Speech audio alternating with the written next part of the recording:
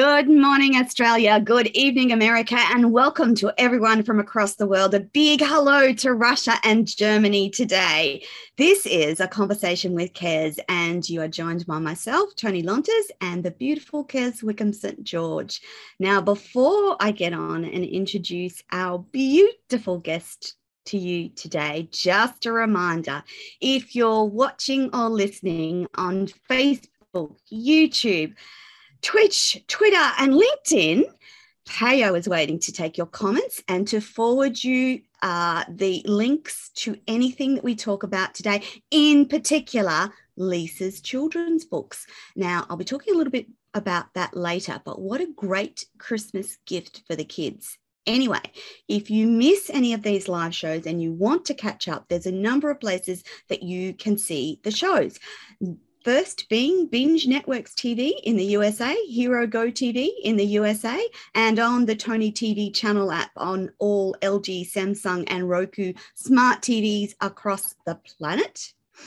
And a reminder that we love you to watch on YouTube, and just a little bit of a shout out. Thank you, everyone who's subscribed. We've just hit 10,000 subscribers, and I know in the scheme of LinkedIn that's not massive, but we're pretty excited about that, and we wanted to just big shout out to everyone who supports and listens to our collaborative collection of TV shows and interviews.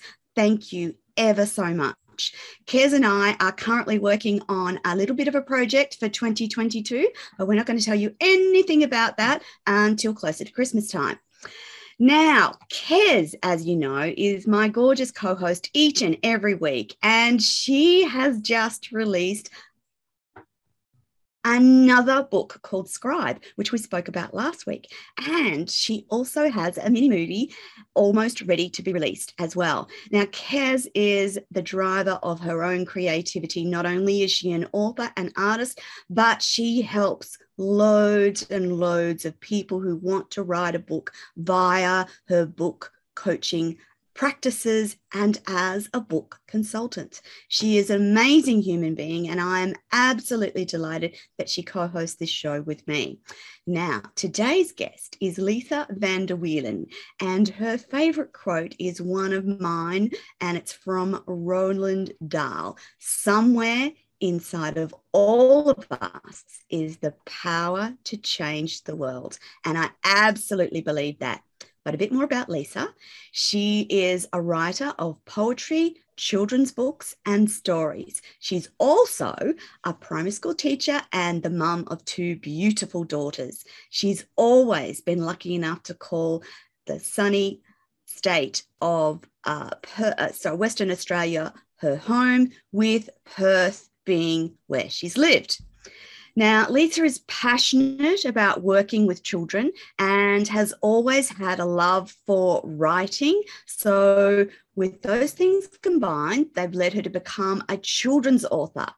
Lisa endeavours to write fun stories that inspire kids to learn, laugh, and enjoy the magic of reading. Being a mum and a teacher of children in today's world is incredibly difficult, but it gives Lisa valuable insight into how prevalent anxiety in children is. Lisa believes her book June is her best writing yet and is excited to get it out to the world as soon as possible.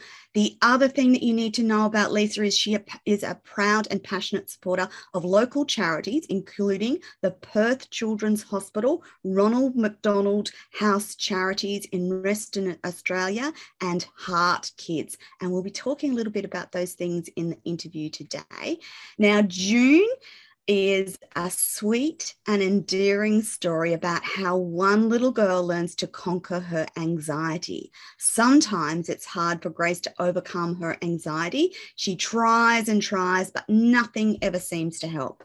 But one day, she visits the beach with her family and finds a cute little surprise in the sand dunes, which might change everything. Put your toes in the sand, you'll be okay. Let the ripples of water wash your worries away. A wave is a worry. Our worries are wave. Stand up and face it. Learn to be brave. Why does this book matter? Well, we're going to talk about that with Lisa shortly. Good morning, Kez. Good morning, Lisa. Welcome to the show, ladies. Good morning. Good morning, ladies. Thanks for having me. It's lovely to be here. We are delighted to have you here, Lisa, and I'm going to hand over to the glorious Kez for our first question. Over to you, Kez. Lisa, I didn't know that you live so close. I really didn't. You're half an hour away from me. Yeah, fellow West Australian. It's great.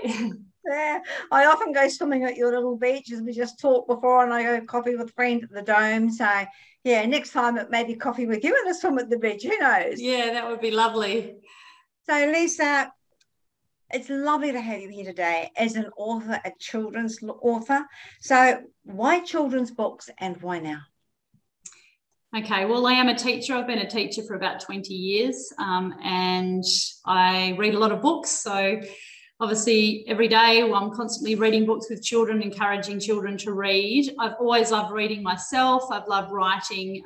So, it's really a passion of mine to write stories and to share them with children. So I became a writer about 4 years ago. I went through some really difficult times in my personal life. I had lots of health issues. I had open heart surgery. I went into heart failure. I had a congenital heart defect that was never diagnosed. So I found in my recovery, when I wasn't able to teach, and I found myself going back to doing things that I love doing, and writing was one of those things. And then during that time, it was discovered that both my daughters inherited that congenital heart disease also. So it then became a passion of mine to write, to then give back to these children's charities. And that's also a reason why I have chosen to donate part proceeds to charities like Heart Kids Australia and Ronald McDonald House charities here in Western Australia, where I've done some work for them. I've written a book about their resident dog, Gus, where all of the proceeds go to Ronald McDonald House WA. So I guess there's a bit of a backstory into how I became a writer and why I write for children, but I guess that there's a lot of purpose there for me, and it's very meaningful. And I feel like if I can write stories that children enjoy reading and that have a nice moral message to them, then it's actually an honour. So, yeah. It is. Yeah, it's a big honour. Yeah. Good on you. Thank What you. about, you got another question for Lisa, Tony? I do, Lisa. In talking about your heart issue, how much of a shock was it for you and the family to discover a congenital heart issue that raised its ugly head in the middle of life? It was a huge discovery. Yeah, it was huge. I think, Mum felt guilt that I was living all my life with this congenital heart disease and it was never discovered. And then I guess I felt that guilt for passing that on to my children, which normally it isn't genetic. Yes. So there was some kind of mutation. No. So we've been under genetic specialists and things like that. So, but it's all been a learning curve. And I think for me, it's been about turning something that I've gone through into something positive. And if I'm able to then support other families and help out these charities going through things even more difficult, then it's a positive. So yeah, exactly. Lisa, if you can turn something around from a difficulty into a positiveness, you're winning. Yeah. Lisa, what were the symptoms that manifested in you firstly? And then when you discovered that the girls had the same genetic mutation, have they had symptoms? Do they have to have treatment? So they're monitored. They're under cardiologists here and they're being monitored. So as they get older, those symptoms become more apparent, mainly breathlessness with sport and things like that. For myself, I was always a swimmer all my life, so I'm actually lucky that probably kept me very healthy and kept my lung capacity well. So those symptoms for me as I got older were more breathlessness, even just a bit of swelling, heart palpitations and things like that. Yeah. And how did they discover it, Lisa? Well, actually, I was under doctors that couldn't work out what was wrong. And luckily I found a physician that discovered straight away that I was born basically without an atrium in my heart. So I had to have surgery to fix that. So by the time it was discovered, my heart was enlarged, and that's considered heart failure. So and then I had to have a few surgeries after that. But like I said, in that time, it gave me time to go back to doing things I loved. And that was creative things like writing, painting, drawing, those sort of things. So excellent. Yes, excellent. Yeah. You sound like me, because I haven't got heart problems, but I do all those things as well. Once I was diagnosed with rheumatoid arthritis, it was like, you know, you go back and you think, what are my loves in life? What are my passions? Yeah. And it's finding that purpose, isn't it? Yes. And I think for me, my purpose has always been to help others, and being a teacher, I love working with children. So I felt like it was a calling for me to write stories for children. Yes, I agree. Good on you. I can just see you actually sitting up there writing away, sort of plumped up with pillows, thinking, what's wrong with me? Nothing. Yeah. Lisa, in thinking about your teaching, and you've been a wonderful teacher for a long time, I was thinking last night about you in this interview, and I'm wondering, from your perspective, have you seen a rise in anxiety in children, particularly the children that you teach, and what do you think that's related to? Yeah, a huge increase in anxiety. I mean, out of a class of 30 students, I would say at least a quarter of those are suffering with some kind of anxiety disorder. And I think in the recent years, it's become really apparent for many reasons. I think the first would be technology is obviously a big contributing factor. Social media. Definitely. And students feeling this pressure to be perfect. Perfectionism, and I guess they see images all the time of what they should look like and how they should feel. So I guess social media and technology has definitely been a contributor. I think the COVID situation, obviously worldwide, the last couple of years has been a huge factor as well. And I think society has changed. We have parents both working. Our lifestyles are very, very different. So there's lots of contributing factors. I think the other thing is too, I mean, my youngest daughter suffers with anxiety. So I guess I've seen that from a perspective as a teacher and also as a parent now, is that lots of babies are born prematurely. So due to my heart issues, both my daughters were born quite prematurely. And premature babies now are being born a lot more at higher rates, because the survival rates now are amazing. It's it's amazing what we can do now with some babies born from 24 weeks and so on. But that also puts them at high risk of neurological things like anxiety disorders and things too. So I think there's a whole range of factors that have probably contributed. And I think it's probably something that needs to have a little bit more study done. I know the situation in Australia especially, with regards to psychologists and psychiatrists available for children. I know it's quite a dire situation Australia-wide for what is available. And I've heard that from a parent's perspective and a teacher's perspective, I guess, when we refer students. As a mum. Yeah. Yeah. Wow, what a journey. Because Lisa, it's often the teachers who are with the kids for those long periods of time that will be the first to notice when things aren't quite right. And that's actually quite a responsibility for teachers, isn't it? Like, there's a lot of weight on teachers and what they do. And you guys are educating the next generations. It's a huge responsibility, isn't it?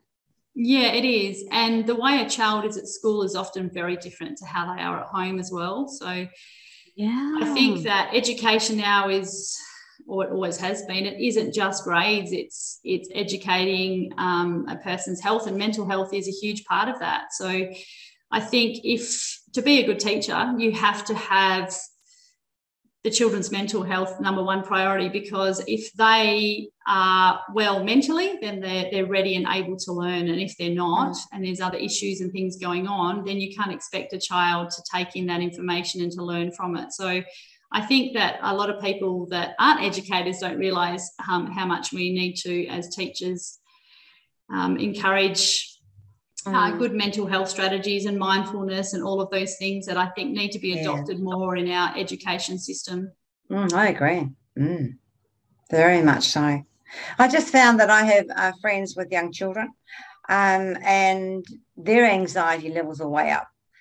And I mean, they've got marvelous folks, got fabulous grandparents. And you have to sit back and think, why? You've really got nothing to worry about. Everything's looked after. Why are you so stressed? What's the anxiety problem? But I found one of them was actually carrying that badge of mental health issues with pride, because all her friends had it. So she wanted to be the same.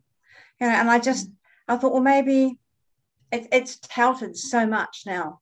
Mental health problems, it really is out there. And I think the kids can pick and choose what they actually have, until it's actually discovered, and gone into and by a counsellor or psychologist.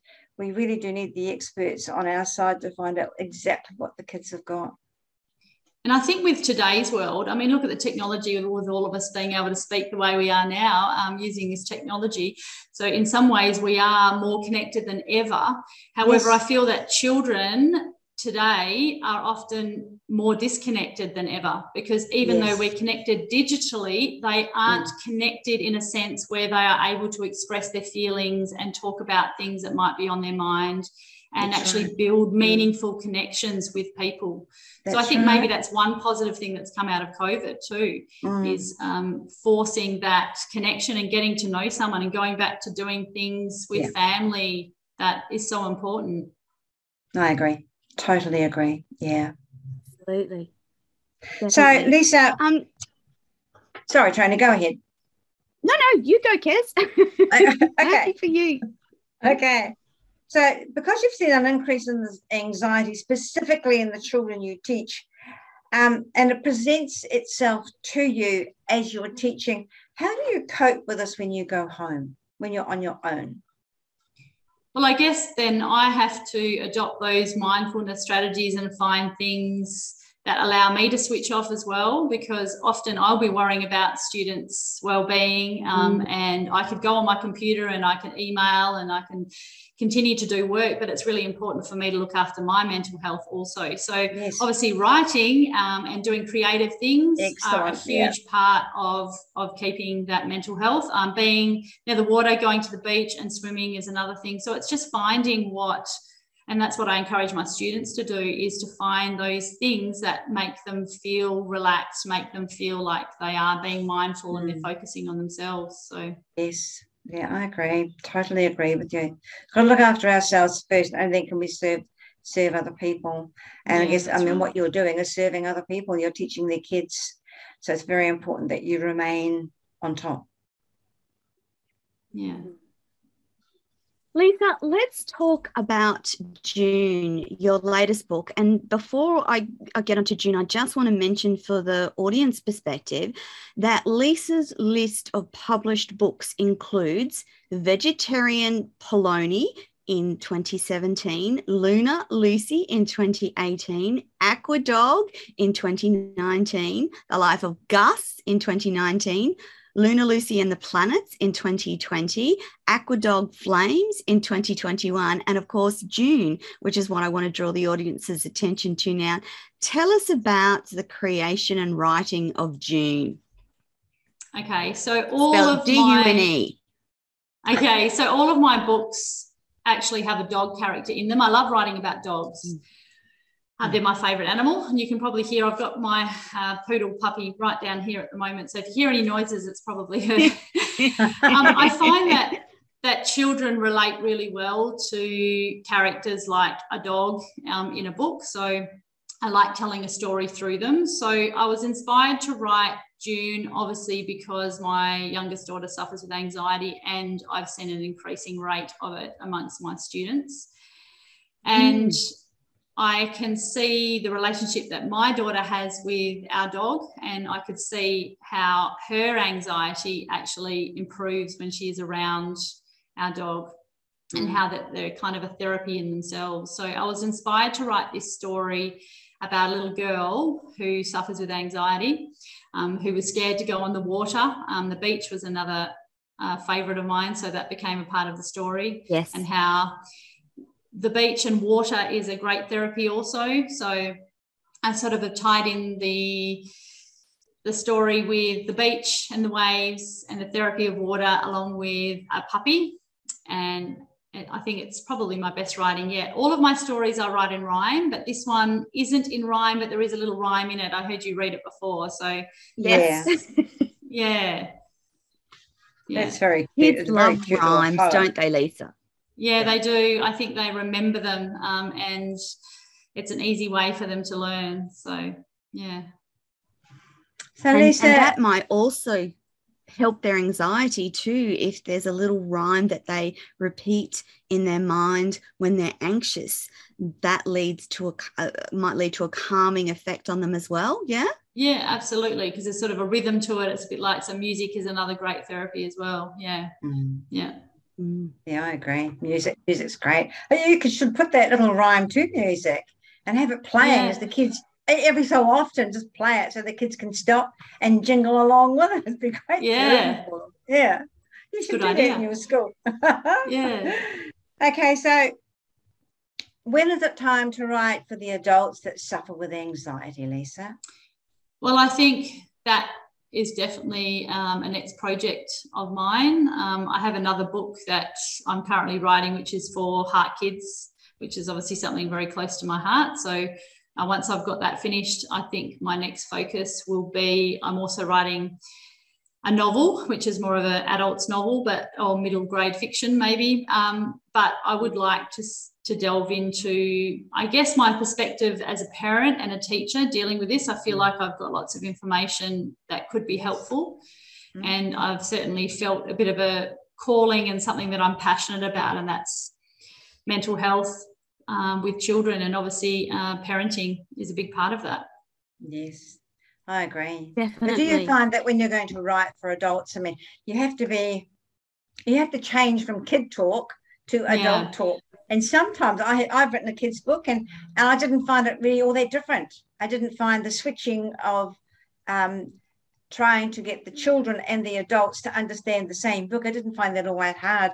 I found kids are so well prepared today because our teaching system is very different, but they learn differently too. And I sort of put that down to a little bit of anxiety as well, because they learn so fast. It's all just jammed in there, especially with digital work. You know, they're working online from school and that. I just find, I don't know. There's just something in the air that says, something's got to stop and everybody's got to take a big breath. I think COVID did that. I really do. I think we all just took a big breath and stepped back. And I think the kids were really grateful too. Although they can't tell you that, I think something happened between families and kids, and we all just took that big breath. Yeah, definitely. We live in a very fast-paced world, and I guess if there's a positive we take from what's happened, it's to take that step back and focus on what's important in life. And obviously that is love, relationships, connection, and family and friends. Yeah. Yeah. And I've got so many friends that have said to me, although this may sound weird, I wish it was back to COVID again, because there was 6 weeks of total peace, just me and the kids and Dad at home playing. There was nothing else to do but play. I mean, you could work online. I mean, most of us adults took work home and we worked online, but Mum and the kids were playing. And how important is that for a relationship? And even in your books, the little rhyme you've got there, the little jingle, it's a playful thing.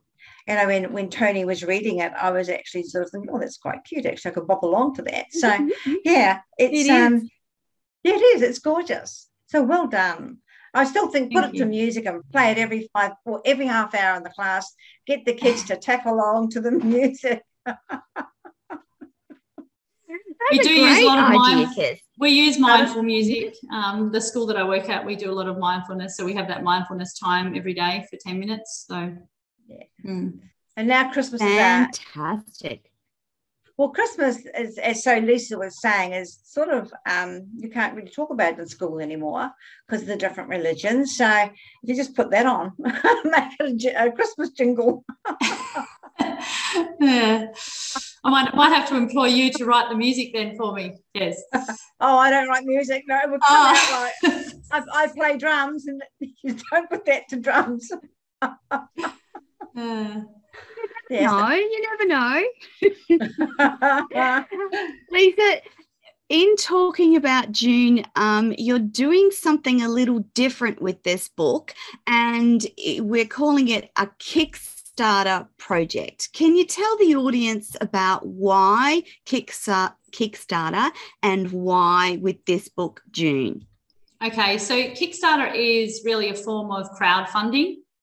And I know that even myself in the past, I've been reluctant to back Kickstarter projects because you think, well, where is my money going? What happens if that project doesn't go ahead?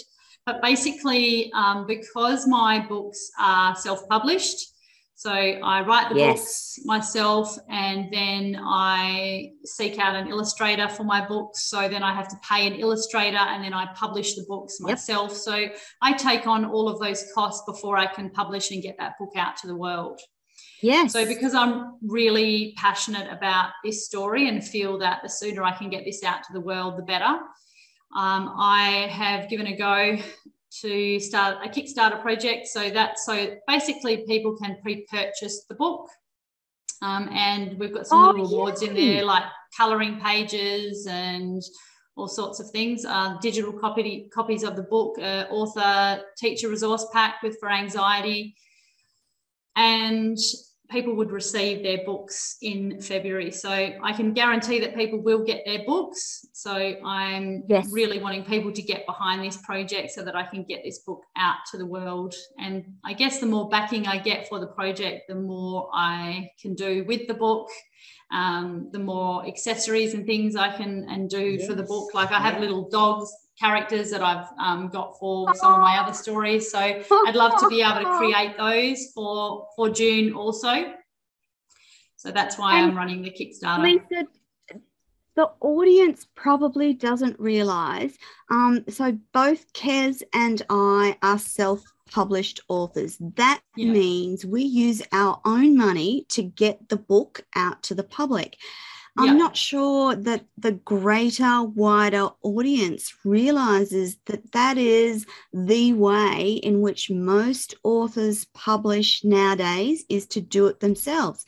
And that has a financial cost for each of us. Absolutely. And if we don't support authors, particularly in the different ways that they try and fund publication of their books, we won't get these amazing books out into the world. That's right. And if that starts to happen, the world is in a much worse place, because we don't get to read these stories. We don't get to read these stories to our kids.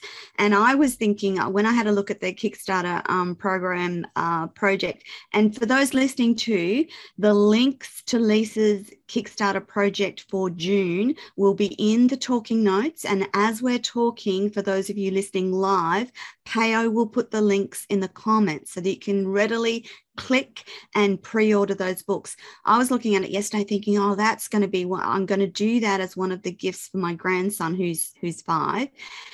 And so that he starts to have a knowledge about mental health even from this early age. Because if he has a knowledge and understanding, he won't be like his nana, i.e. me, that doesn't do anything with their mental health until they hit 40 and have a breakdown. I don't want that for our kids. I don't want that for my grandson's generation. I want them to know and understand that it's okay to have an issue, that it's fixable, that you can work with it, and that you can have an amazing life despite of it. And it shouldn't carry the stigma that I suffered from because of anxiety and depression all of my adult life. It needs to be accepted as high blood pressure is. Like, nobody blinks if you say, I've got high blood pressure. Nobody blinks if you say, I have to take medication to keep my blood pressure down. It's an accepted and normal part of life. That's what we need to be. That's where we need to be with mental health, isn't it, Lisa? Yeah, definitely. And that's why I'm so passionate about getting this story out to the world, because I feel that anxiety is really something that all of us have because it is a worry. So we all have worries. Some of us have more worries than others. Some of us have better coping mechanisms than others. Some of us are more genetically predisposed to anxiety and things like that. But yes. I can get that message out to the world that we all have worries of some kind, whether it's a fear of something, whether it's a fear of sharks or the beach or spiders or insects, or whether it's worrying about mum and dad, or whether it's worrying that you aren't going to be perfect enough. We all have worries and anxiety. So I think if we can get that message out to children at a young age to know that that's actually a normal part of life and it's part of building resilience and being honest and open and communicating about it, then I feel that if I can help children and help them adapt some strategies early on in their life, it can help them throughout their life when they go into high school, when they get older. If they already have those coping mechanisms in place, it's a big step to coping with the resilience of life, isn't it? Yeah, it is. It is very much so. And that's the last 2 years if the last 2 years have shown us anything, that nothing is guaranteed, and we need to be building resilience into our children so that big things that happen in life, like a pandemic, doesn't completely destroy their thoughts around the wonderfulness of life. Yeah. Yeah, you can hear my dog barking in the background. And also, Toni, going back to what you were saying about publishing books and self-publishing. Yes. My first book was actually published traditionally, so I've been down both paths. Okay. So that book was published through a publisher. And for those that aren't aware, it's about 15% that you earn as a royalty through a publisher. And you have very, very little control over that book, how it is illustrated, how it turns out. Correct. So that then led me down the path of self-publishing for my future books, because I felt that I wanted to have more control over what I wanted the books to look like, how they were illustrated, who they were illustrated by, and so on. So I think that's the way a lot of authors are going these days, especially now that we live in a world where it's print on demand. Yeah. I must have the publisher from heaven. Yes, Kez. I was just going to say, then there's other people like Kez who have the publisher from heaven. So Kez has also done both ways as well. And in thinking of, so you within every book that you write is part of your soul and part of your personality. And only you know your desire around that book. And so that's where that whole creative journey sits, is with you. And it doesn't matter how amazing most publishers are, with the exception of Kez's publisher, they're not always going to get your desire, are they, Lisa? They're not always going to get the way that you want that picture or that illustration to appear on that page. That's why so many authors self-publish, is because they are passionate about the way their book feels, is printed, is formatted, is edited, all of those things that go into a book. And it should be your creative journey and your vision versus a publisher. Except I'll throw to Kez now, because then she can tell you what her publisher in terms of books I think it's also that you can choose who you collaborate with as well. Like, I have collaborated with some amazing illustrators. So June is illustrated by Alison Mutton, who is a West Australian illustrator. She actually illustrated my AquaDog series as well. So self-publishing allows you to choose who you collaborate with, and also it's a time factor. So some of my stories I could have pursued through getting published traditionally, but I was told it could be at least 3 years, up to 3 years before my book gets out there to the world. Right. So for me, especially with this book, June, I want to get it out to the world as soon as possible, because I feel that children of today need to read a story like this. So I don't want to wait to get it out there. So I guess this Kickstarter project is going to help me get it out to the world and get that book published. I certainly hope so. It sounds like it's a wonderful book. I hope it gets out there very soon. I mean, I haven't read your books, Lisa. I didn't know of you until Tony introduced us.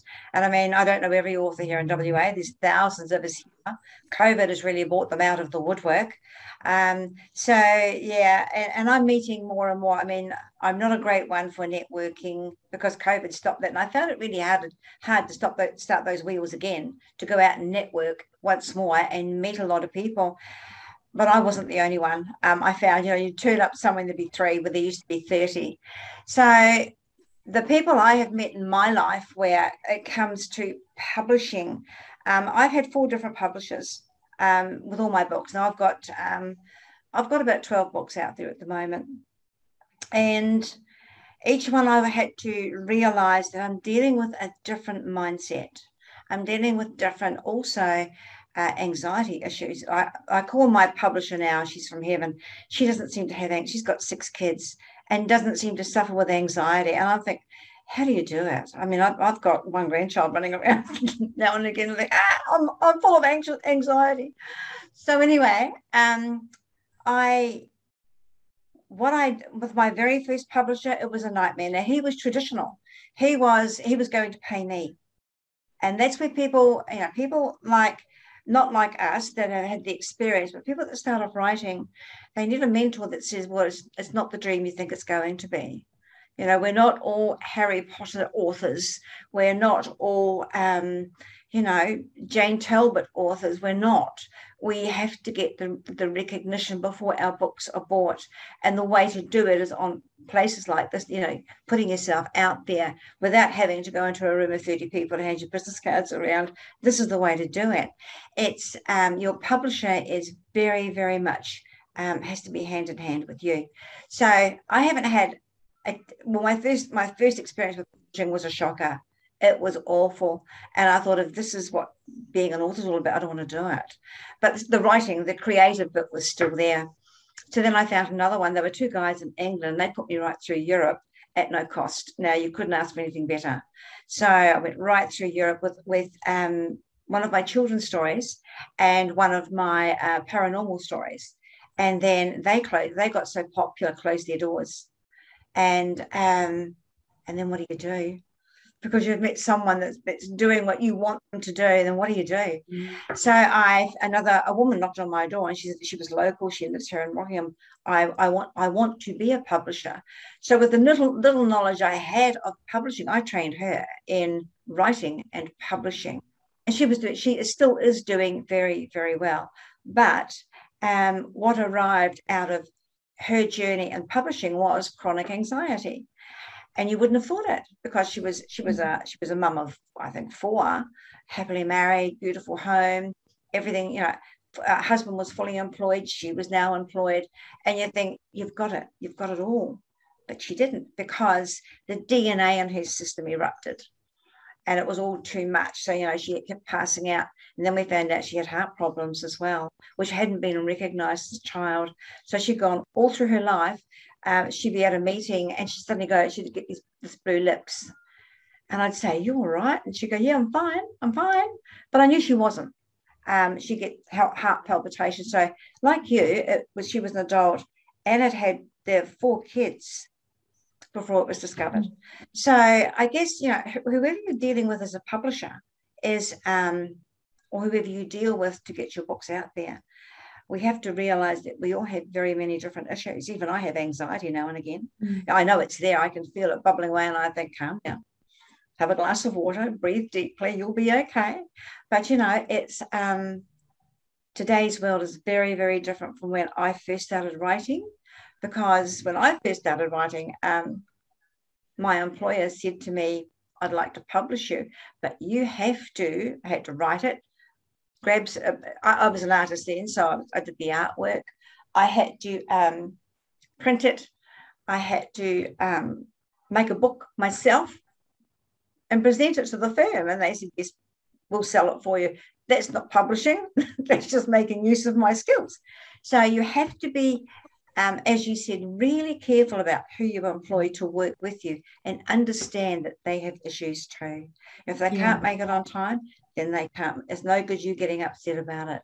There's some beautiful illustrators here that I have a lot to do with in WA, and I'm jealous. Their work is amazing. I feel like I'm an infant next to them with my little bits that I do. But yeah, they're amazing people. So well done on choosing someone that you can actually work with.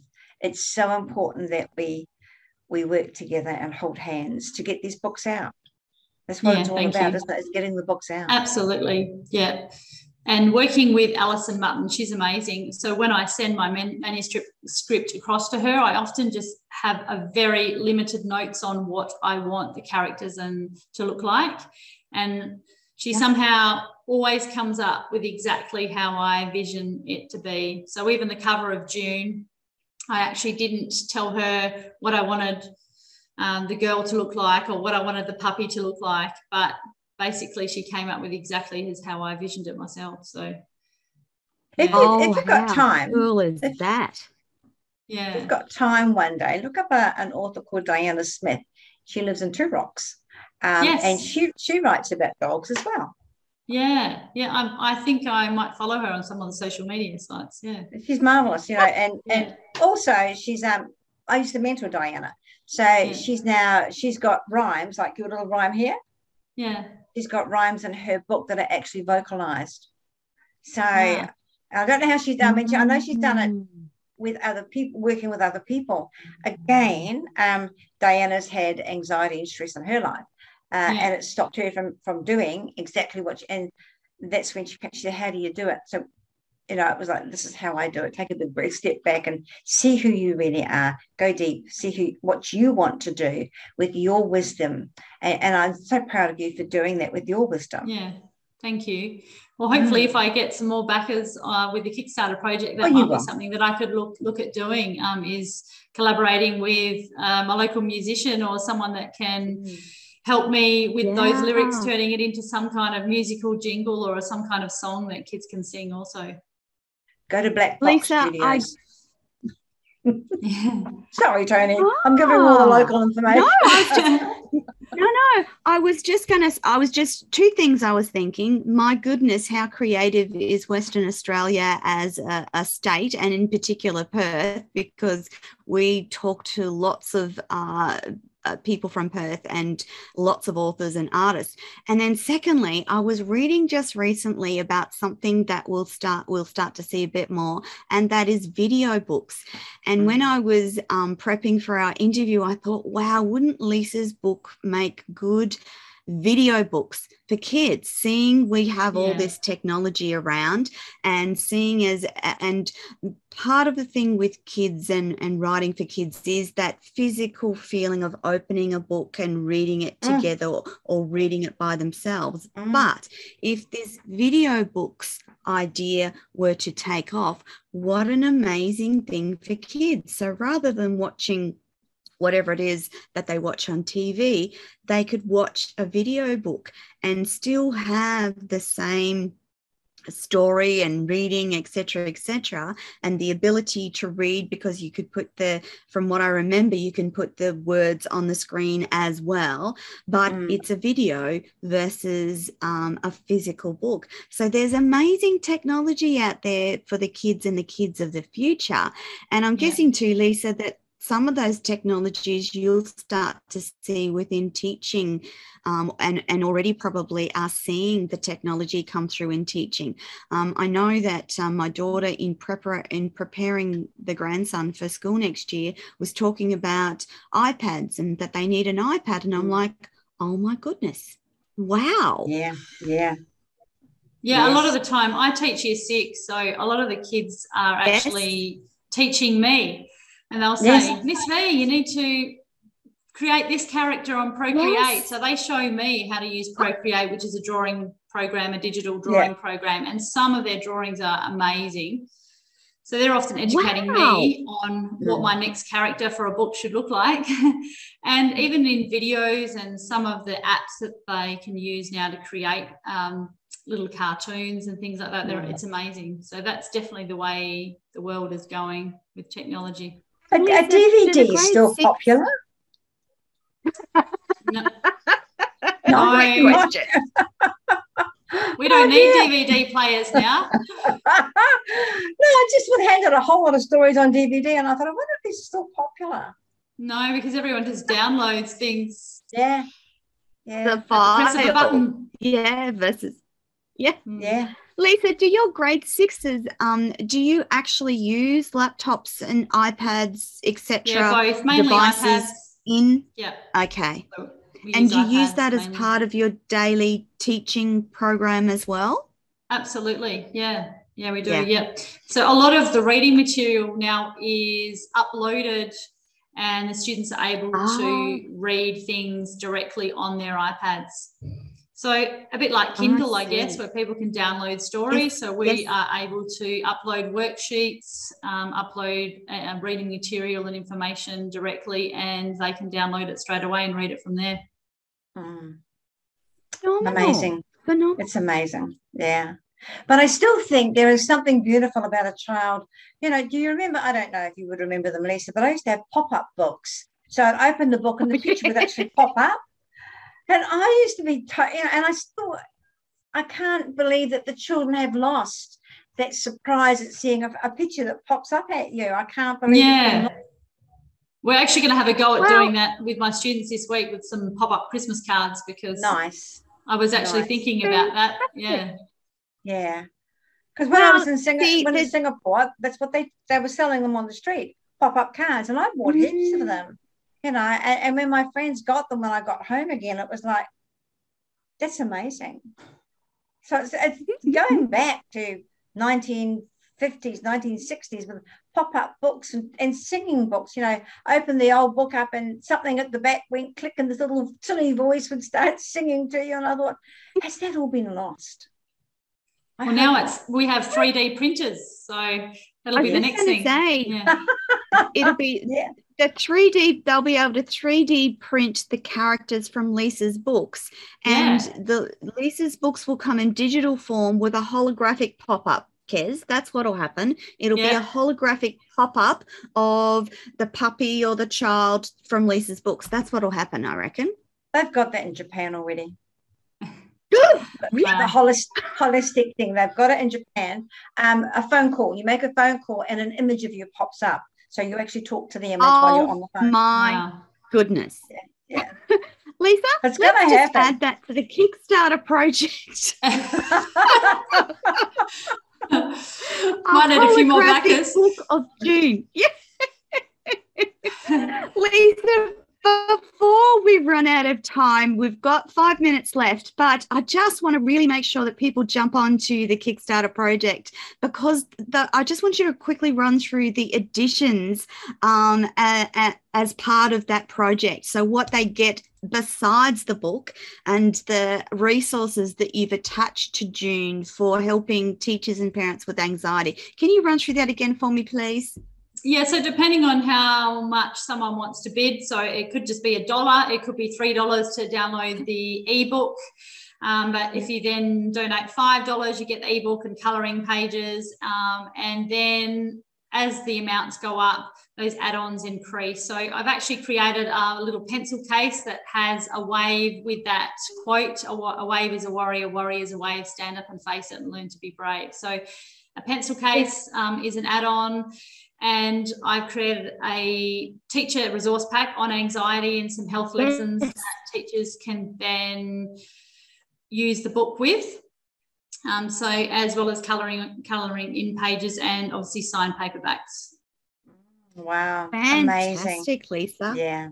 I love that little rhyme. I have to say, that little rhyme on a pencil case, I'm thinking, I've got to get that. So I've made my decision now. I need the pencil case for my 5-year-old grandson. That's all there is to it.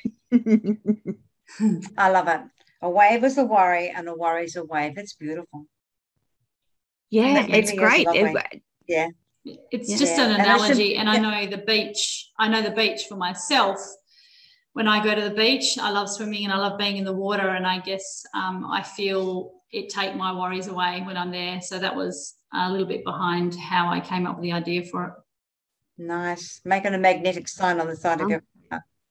have all your details there as well. So yeah, well, that might be things that I can add to the Kickstarter, little fridge magnets and sorts of little accessories. Yes. It would be great to get a little dog made up. This is the one from Gus, Ronald McDonald House, but I'd love to get a little June puppy made up like this also. But again, it'll depend on how much backing we can get. Kids love that stuff, number one. And number two, it helps them to ingrain in their mind like a jingle, such as a worry is a wave, and it helps it stick in their brain. And if you can do that as a young child, that'll last them through to adulthood, won't it? Because some of those jingles that we learnt in kindergarten, we can still recite without too much issue. And that's when it started, when we were young children. And so I see the power of your books, Lisa, in helping ground some of that information into a child's mind. So well done, you. Thank you. Well done. Yeah. Thanks. I want to see more of you. I want to see your books in bookstores. Yeah, thank you. Thanks, Kez. Yeah. You'll get there. Lisa, currently the other books, where can they buy all the other books outside of June? Where can they buy them? So they're available on Amazon. So all of them are available on Amazon and most online bookstores. There are a couple of local bookstores. New Edition in Fremantle, I know, stock my books occasionally. So it's hard to get them in store in local bookstores because unfortunately it's mostly online these days and printing on demand. So that will be the next step, but hopefully I can get lots of copies of June in store in local bookstores. That would be a big job. I wish you well. Thank you. And again, for people listening today, the link to Lisa's Kickstarter project for June will be in the live listening notes. Wherever you're watching this video of the show, it will be in the notes attached to the show. And failing that, TonyLontis.com and look under guests, and you will see Lisa's information, all her books, and all the links as well. So a number of ways you can connect with Lisa. We've also got Lisa's email address. If you want to email her personally, I'm sure she would love to hear from you, love to hear words of encouragement, and particularly considering that a lot of Lisa's books are either donate directly to Heart Kids, kids hospitals, and helping kids in lots of different ways. Lisa, I know we talked earlier, and just quickly, you have had those initial thoughts around writing for adults. Do you think we'll see an adult book in 2022? Absolutely, that's the aim. I think I have a big story to tell myself, my personal life and things that I've been through. So I'd really like to get my story out to the world and how I guess I've overcome adversity and tried to turn that into a positive. So I'd really love to get that story out to the world. Fabulous. And you'll promise us that you'll connect with Kez and I again when you do an adult book, because we'd love to have you on the show again to talk about that. Again, with the book in both hand. of us are very, Yes, absolutely. Maybe I have to collaborate with Kez to get that out to the world, to get my writing out to the world. Absolutely. I was just going to say, if you've need to talk to Kez consults and mentors, and she is really beautifully brilliant at that, as well as writing really, really well.